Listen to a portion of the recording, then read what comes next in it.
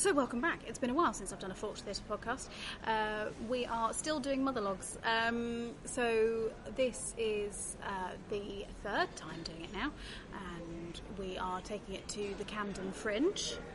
And what I thought would be ever so lovely is to introduce you individually to all of the new cast members that we've got. So it's a new cast, fresh stories, so it's a brand new show.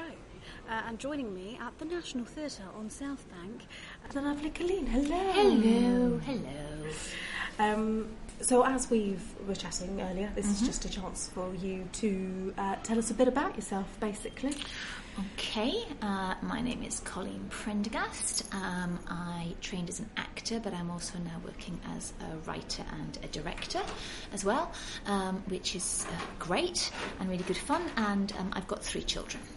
Amazing, great. So where did you train? I went to RADA a long time ago, and still in the game. And then I worked for a couple of years after I left, and then I actually gave up acting because I had my first baby, and then I had another 2 babies in quick succession. And then I split up with my ex-husband, and I needed to get a job, and the only job I could do was being an actor. So I was like, better go back to it then. And I did, and very kindly the acting profession let me back in. But I've mainly done voice work. I do a lot of audiobooks and dubbing and things like that, because I had the kids. And then this year I've written a little short play, which was on the Broccoli Jack, and then it was picked up, and it's been a couple more scratch nights, and then I've just been to the Manchester Fringe, and I've directed and been in a show completely in the dark at the Hope Mill Theatre called, it's got a very long title, it's called The True History of the Tragic Life and Triumphant Death of Julia Pastrana, the ugliest woman in the world, performed in complete darkness. So that was fun. Full stop. Full stop, yes, full stop at the end of that. So that was a lot of fun, crazy, 2.5 days rehearsal. And then I've come back, and now I'm doing the long version of my short play. I'm directing that, which is on at Barron's Court Theatre this Saturday. And then I'm going to come and do Motherlogues. What is really nice about that is it gives me a chance to incorporate all those years of motherhood. Yeah. And talking to people about it, because it's such a fundamental experience, including people who don't have children or don't want to have children, and the sort of categories that society puts you in. So yeah, I'm really excited about that. Okay. It's going to be fun. Yeah, it is going to be fun. Yeah, I'm looking forward to it. So going back, so you were at RADA, and did you enjoy your time at RADA? I did, yeah. I think I was very young. I was 18 when I went, and I'd never lived away from home. I'd never done anything else. Some people in our year had been to university and had travelled and done other things, and I think I probably would have benefited from that, because I think I was just trying to be good, good girl, and get it right, and get, even though it wasn't back then a degree, it was a diploma. I think I kind of wanted to get things right, and I think I would have been much better exploring and playing than trying to be a good girl. Do you know what I mean? So I don't think I enjoyed it in the way that I could have done. Yeah. Because I was putting too much pressure on myself. But, I learned a lot and gained a lot, and there are things I definitely still use. I mean, it's interesting. I think training's probably changed quite a lot. So even people who go to RADA now, I imagine, have a different training because things have moved on.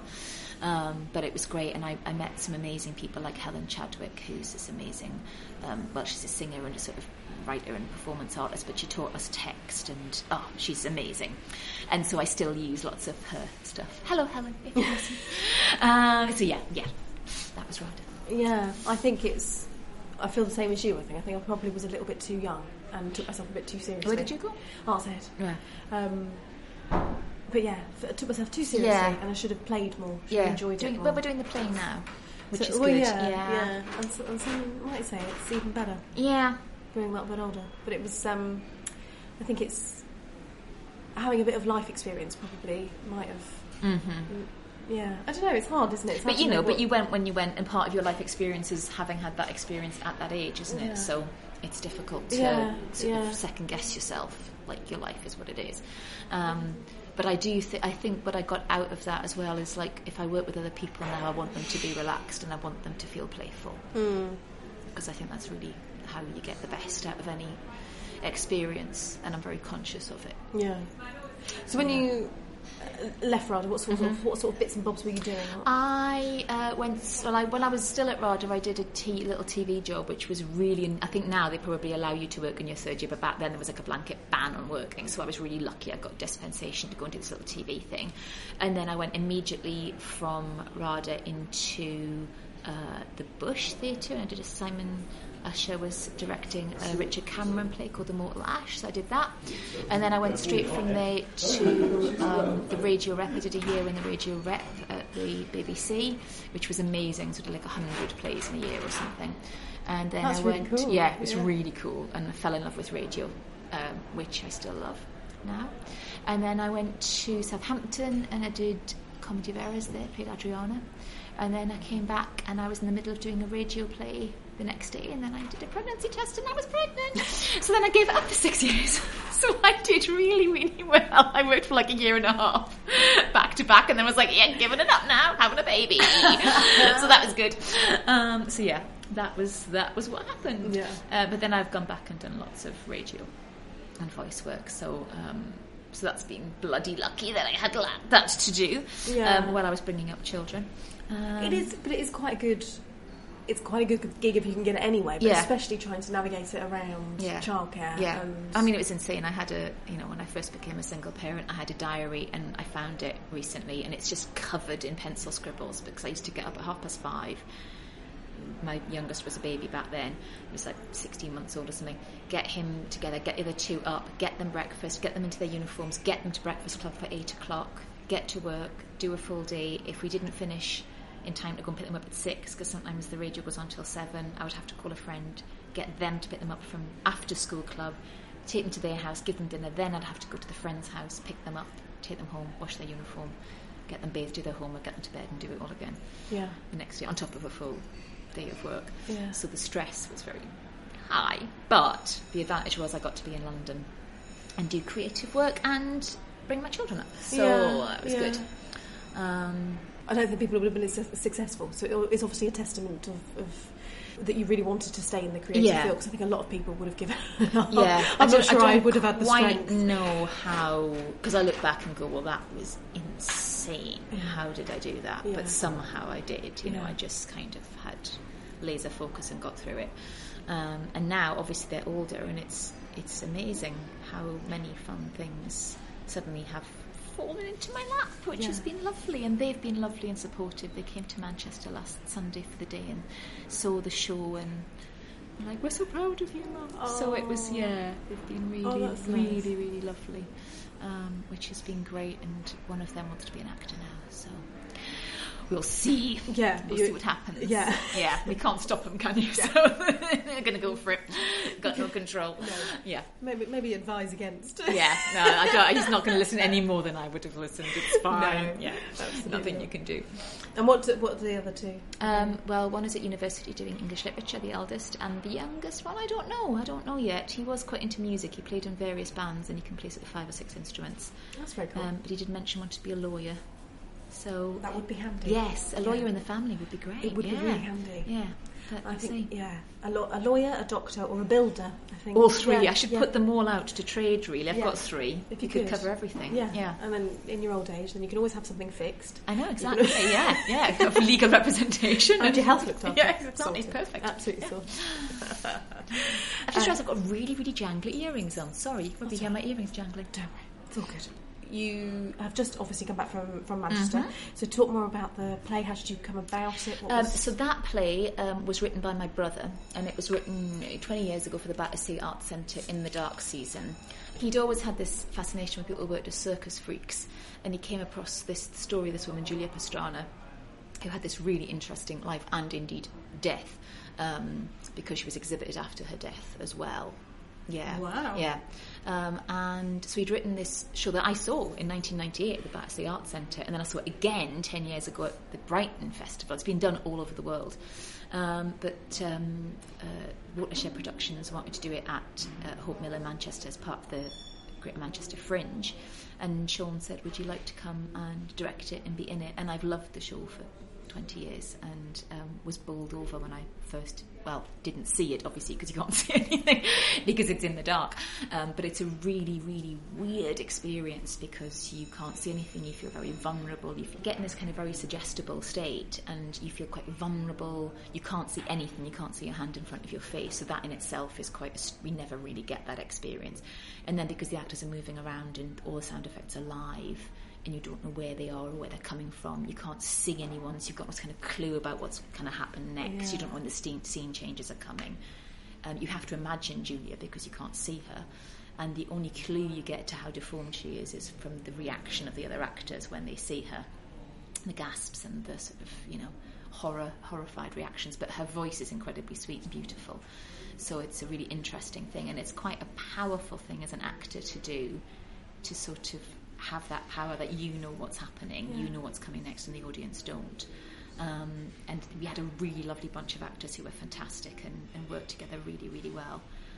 The lead actor who played Julia is an actress called Karina Jones, and she's a visually impaired actress who works all the time, and she's an aerialist as well. She works as an aerialist. Yeah, amazing woman. So that was really interesting. And yeah, it was just a really great experience, and the audience seemed really emotionally affected by it. It was a lot of fun. It was intense. Intense. I think we had 2.5 days rehearsal, and obviously we were doing it in the dark. So it was very challenging, but the cast really bonded, because you have to if you're doing something that challenging. So it was amazing. It was amazing. I was sorry that we only got to do it for 8 performances. It would have been nice to have carried on for longer, but I'm really happy and lucky that we did it. So yeah, it was great. But I came back and plunged immediately into the next thing I'm doing. So I'm a little bit tired right now, but that's okay. That's okay. So talk about so it's on at Baron's Court. Baron's Court, yes. It's my play 2022, and this is the thing that came out of the short writing course that I did at Brockley Jack, and the premise is what will happen in 5 years if Brexit goes ahead. And my idea is that there'll probably be a massive financial crash, and if terrorist attacks continue to happen, those two things together may result in Britain lurching very far to the right, kind of ultra-nationalist, and resulting in a Muslim ban. Not just a travel ban, but an actual ban where it's illegal to be a Muslim in England. And so it's in Scotland, this idea Scotland has seceded from the UK and has stayed in Europe. We've seceded from Europe, so there's a hard border between England and Scotland. And a young woman with a baby has been arrested trying to cross the border from Scotland into England, and she's being interrogated by these 2 border guards. Wow. And that's the premise. Oh, wow. Yeah. Because it's also quite believable. Yeah. Well, when we originally did it, we talked about whether 2022 was a good title, because people were like, I think that's too far for it to have gone in 5 years. But I actually feel like there's so much crazy instability. It's not. And what we seem to be moving at quite a pace. Quite a pace. Yeah. And if you think about Germany, between Hitler being elected Chancellor and dismantling the constitutional framework, I think it was 30 days. Yeah. So it can happen. And since then, we had Trump, and I thought, and also I kind of wanted people to feel scared. I wanted people to think this could be imminent, not in 10 years, not in 15, not in 20, but now. Yeah. If we don't get a handle on it. Yeah. And I'm not quite as terrified as I was when I wrote it. I was pretty terrified when I wrote it. But I do think, if we do go out of Europe, money, I think when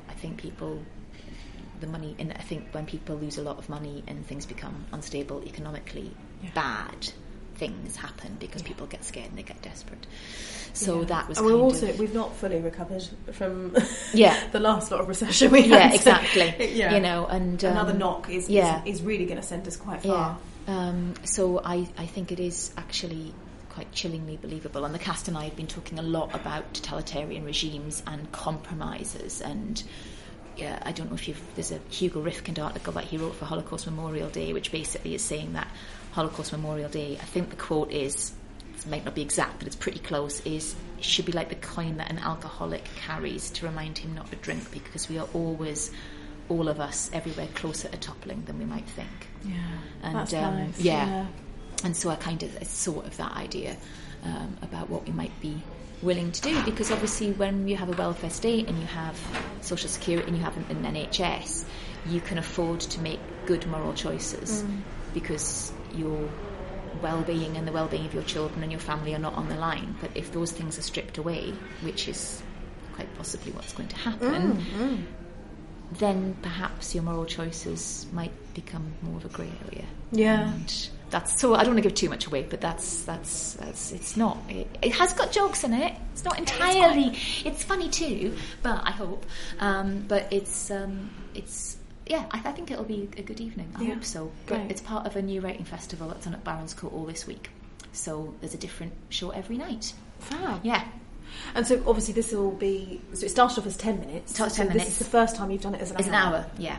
Brilliant. So it's a chance to test out the material, and it's part of this Actors Awareness Writing Festival, who do these, I think they're bi-monthly, these nights at Spotlight, and they do 10-minute submissions, and then they choose, I think it's 6 or 8 or something for the year to go and do this annual week-long thing. And it's basically, they give you a space, and then also you have like a little Q&A afterwards that you can ask the audience for feedback to sort of develop your writing. Which is really good. Yeah, that's excellent. So I'll get feedback hopefully on Saturday night and see if it can be developed any further as well, because I wasn't really sure whether it would sustain as a whole hour, you know, because I'd written it as a 10-minute piece, and I'd obviously deliberately written it as a 10-minute piece because that was the brief, and I was like, you could just pad it, but that's not going to work. But it seems, touch wood, like it's actually sustained, and I think it's been fun for the actors to sort of drill down into their characters and their relationships and flesh them out, and you know, because obviously 10 minutes is not long, you know, to do so. But I think from an actor's point of view, how fascinating to be at it from the very, very beginning as well. Well, they've been really instrumental in giving feedback. They've been able to give feedback and shape it as well. So it's been quite a collaborative thing, even though I've written it, you know, which is my favourite style of working anyhow. Even though I've written it and I'm directing it, it's nice to sort of go, what do you think? Is this working? Should we cut this? Is there a better way of doing this? What do we need to bring more into the equation? So they've kind of been steering it as well, which has been lovely. Yeah, really fun. Yeah, lovely. Yeah. Nice way to work. So hopefully after Saturday it'll be amazing feedback, and then will it be going on anywhere else? Well, let's see. I don't know. I mean, I didn't intend any of this. I just went along to a short writing course to have some fun on a Monday evening, and it just seems to have had, I think because I chose such a topical subject, you know, where my tendency is to set everything in 1631 because I'm really interested. It's like, let's set it 400 years ago. There were parallels to the modern day, and all the new writing houses are like, no, you have to set it now. So for ones that actually set something now, and people seem to be continually interested in it, and it would be nice, you know, like we were saying earlier when we were chatting, if you do all the work, it's kind of nice for it to go on a little bit. So we'll see. I mean, I've invited some people along, but I don't, you know, new writing places are busy, aren't they? But it would be nice if some of the new writing places in London came along and were interested in it. Yeah. You never know. Well, best of luck. Fingers crossed. Thank you. And then immediately after that, then we're into Motherlogues, which is very exciting. Yeah. So thank you. I'm very happy. Thanks for having me. That's great. When we first spoke about the project, we realised that we knew each other. But over the phone, when I initially had that phone call with you, what was the sort of thing that excited you about the project? What was it? Lots of things. Collaborative, because that's my favourite method of working. To work with you, because that would be fun, because we know each other. But also this whole thing that I felt like that my motherhood was, in a way, opposed to my creative life, or they're not easy to marry, you know, especially if you're a single parent, because the demands of motherhood are very strong and the demands of a creative life are very strong, and trying to sort of marshal those together is really hard. And so something where I could actually merge the two, and you know, I've got friends who don't have children, who wanted children, couldn't have them, definitely don't want children. I didn't want them before I had them. And so something which was incorporating all of those I thought was really interesting, and also that it's kind of not exactly verbatim, but it is based on real stories. I'm always interested in real stories, because I just think real stories are just the most interesting, because you can't make anything else more interesting than a real story. And so I was really excited by that, and to get a hold of other people's stories and sort of channel them and play, I guess. This whole thing about playing and seeing, not knowing in advance I think it's really exciting. Yeah. It's a good way to work. Yeah. So yeah, those things. It's exciting and terrifying in equal measure. Yeah, but I've kind of decided that's what's worth doing. Yeah. It's not terrifying. It's not exciting. And I think as well, the way that because we do it all in such a short period of time, you, like we were saying earlier, you have to have an end. It's going on. Yeah, it's going on. Yeah, we're happy, so there has to be a show. Mm-hmm. And I think it's quite... If you've got a longer rehearsal period, it's quite easy to slip into discussing it at great length and doing this. Whereas actually, I prefer working like this because you have to make snap decisions. And you're like, right, and it might not be the right decision, but you're going with it forward. Yeah. And also, you don't second guess yourself, then, do you? No. So you get something that's a bit more raw. Yeah, it'll be as polished, but it's more raw, and therefore I think it's more interesting. Yeah, I agree. I was talking to a friend of mine because I always like watching films. You sort of see the trailer and then you're like, yeah, maybe I'll go and see that. And then as soon as it flashes up, based on the true story, you're like, oh God, I will. Yeah, exactly. Yeah. No, I definitely will. Yeah. Have you ever done anything at the Camden Fringe before? Yes, I worked with a theatre company called Spectre Theatre Company a couple of years ago. It was an all-female theatre company of graduates from East 15. We did a show there, which was a bit crazy, which was called Harry's Girls, and that was it was the 6 Wives of Henry VIII, but set in Vegas in the 60s. Oh, hello. So transposed. Yeah. Nice. Yeah. Interesting. Which was a bit of a weird experiment, but it was kind of fun to do. I like the title as well. I think that's but great. I wasn't in that. I was directing it. Okay. So I haven't actually been in myself in the Camden Fringe. So this will be the first time. Yeah. So that's fun. How do you find directing? Love it. Do you? Yeah, love it. Love working with people. Really makes me really happy. I try to run a really happy rehearsal room because, again, I think that's really important. Usually by being filthy, if I'm honest. So that's my directorial approach, Laura, to be filthy. And try and get the best out of people by making them feel really confident and playful and experimenting. And like I said, I'm very collaborative, so if somebody has a better idea than me, I'm very happy to take it on and incorporate it. Yeah. I try not. I mean, I'm very clear about what I want, but I'm not dictatorial. I hope. Yes. Actors might disagree with me, but I'm hoping that's right. Would you say it's easier coming from being an actor? Yeah, I think so. Because you realising who the other person is. If you know what I mean? Like, and also, like I've had directors say things to me that have not helped, and so you kind of clock that, don't you, in the back of your head and go, don't say that to an actor, that's not helpful. Try not to give line readings and try not to make somebody feel stupid or incapable, which some directors I think do, unfortunately, probably because they get frustrated because they don't know what it's like to be an actor and be struggling to get to grips with something. And I've been very lucky to work with lovely people, which really helps because there's a certain trust and openness that goes on there. So that's part of it, isn't it? But no, I love it. I love shaping things. I think maybe being a mother has helped. Oh, I think, because you have to wing it as a mother and you have to project a sort of calm front that you have a plan even if you don't, so that helps, and you're always winging it as a parent, and if it turns out okay, you're like, oh, that was really scary, but actually it turned out okay. So that's so that's basically being a director, as far as like telling people what to do, trying to keep them happy, trying to make everything work, and I think I probably wouldn't have had the confidence to be a director if I hadn't been a mother, but coming at it having been a mother, it's like, oh, it's fine, we'll figure it out. So somehow in comparison to raising 3 kids, you guys you guys are easy, and it's great when you see something work, or you see people getting more confident and suddenly coming out with something you didn't expect. You're like, oh my god, you're on fire, you're flying. So yeah, I love it. But I'm very happy not to be directing MOTHERLOGUES. It's going to be really nice to not have the responsibility, and I can just be an actor. It's going to be great. I mean, no one's directing it. Exactly, no one's directing it. It's just free for all. It would be an evolution, creative evolution, and I'm really looking forward to meeting the other actors and getting to grips with the stories and doing all that. So it's going to be nice, because normally I am either writing the material or co-writing the material or very familiar with the material in the case of Julia Pastrana. So this is a kind of more of a leap into something I don't know, which is exciting in a different way. So it's cool. I will try.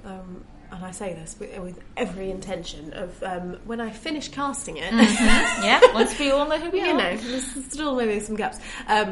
Trying to get a date in the diary that we can all meet up before we start, because I think it's nice, isn't it? It just and everyone introduce each other, and it makes that first day a little. It's a little less stressful, isn't it? Because you've got the dynamic already. You're not having to go around and introduce yourself and get over those first day jitters. And also because of the nature of the show, we have to delve into some quite personal issues quite quickly. So if you at least shared a glass of wine with the person first, it helps. It does. It's a little bit easier. Yeah. So we have managed to do that before, but whether we get to do it this time, I don't know. Yeah. And then the lovely Rose is also not in London. She lives down on the South Downs. Oh, nice. Okay. So logistically it might be slightly more difficult this time, but I will endeavour to do a glass of wine in the diary and see if it works out. Lovely stuff. Yeah. So I think that'll do me. Yeah. Thanks very much. Thank you. Lovely to chat to you, as always. Chat to you. And you can see Colleen this Saturday if you want to be at the Barons Court. Yes, come and meet me in the bar for a drink. 2022, 7:30, Barons Court Theatre, Barons Tube. If not, Camden Theatre, Motherlogues, 23rd to the 27th of August, 6:30 at the Etc. Yay! Bye! Bye!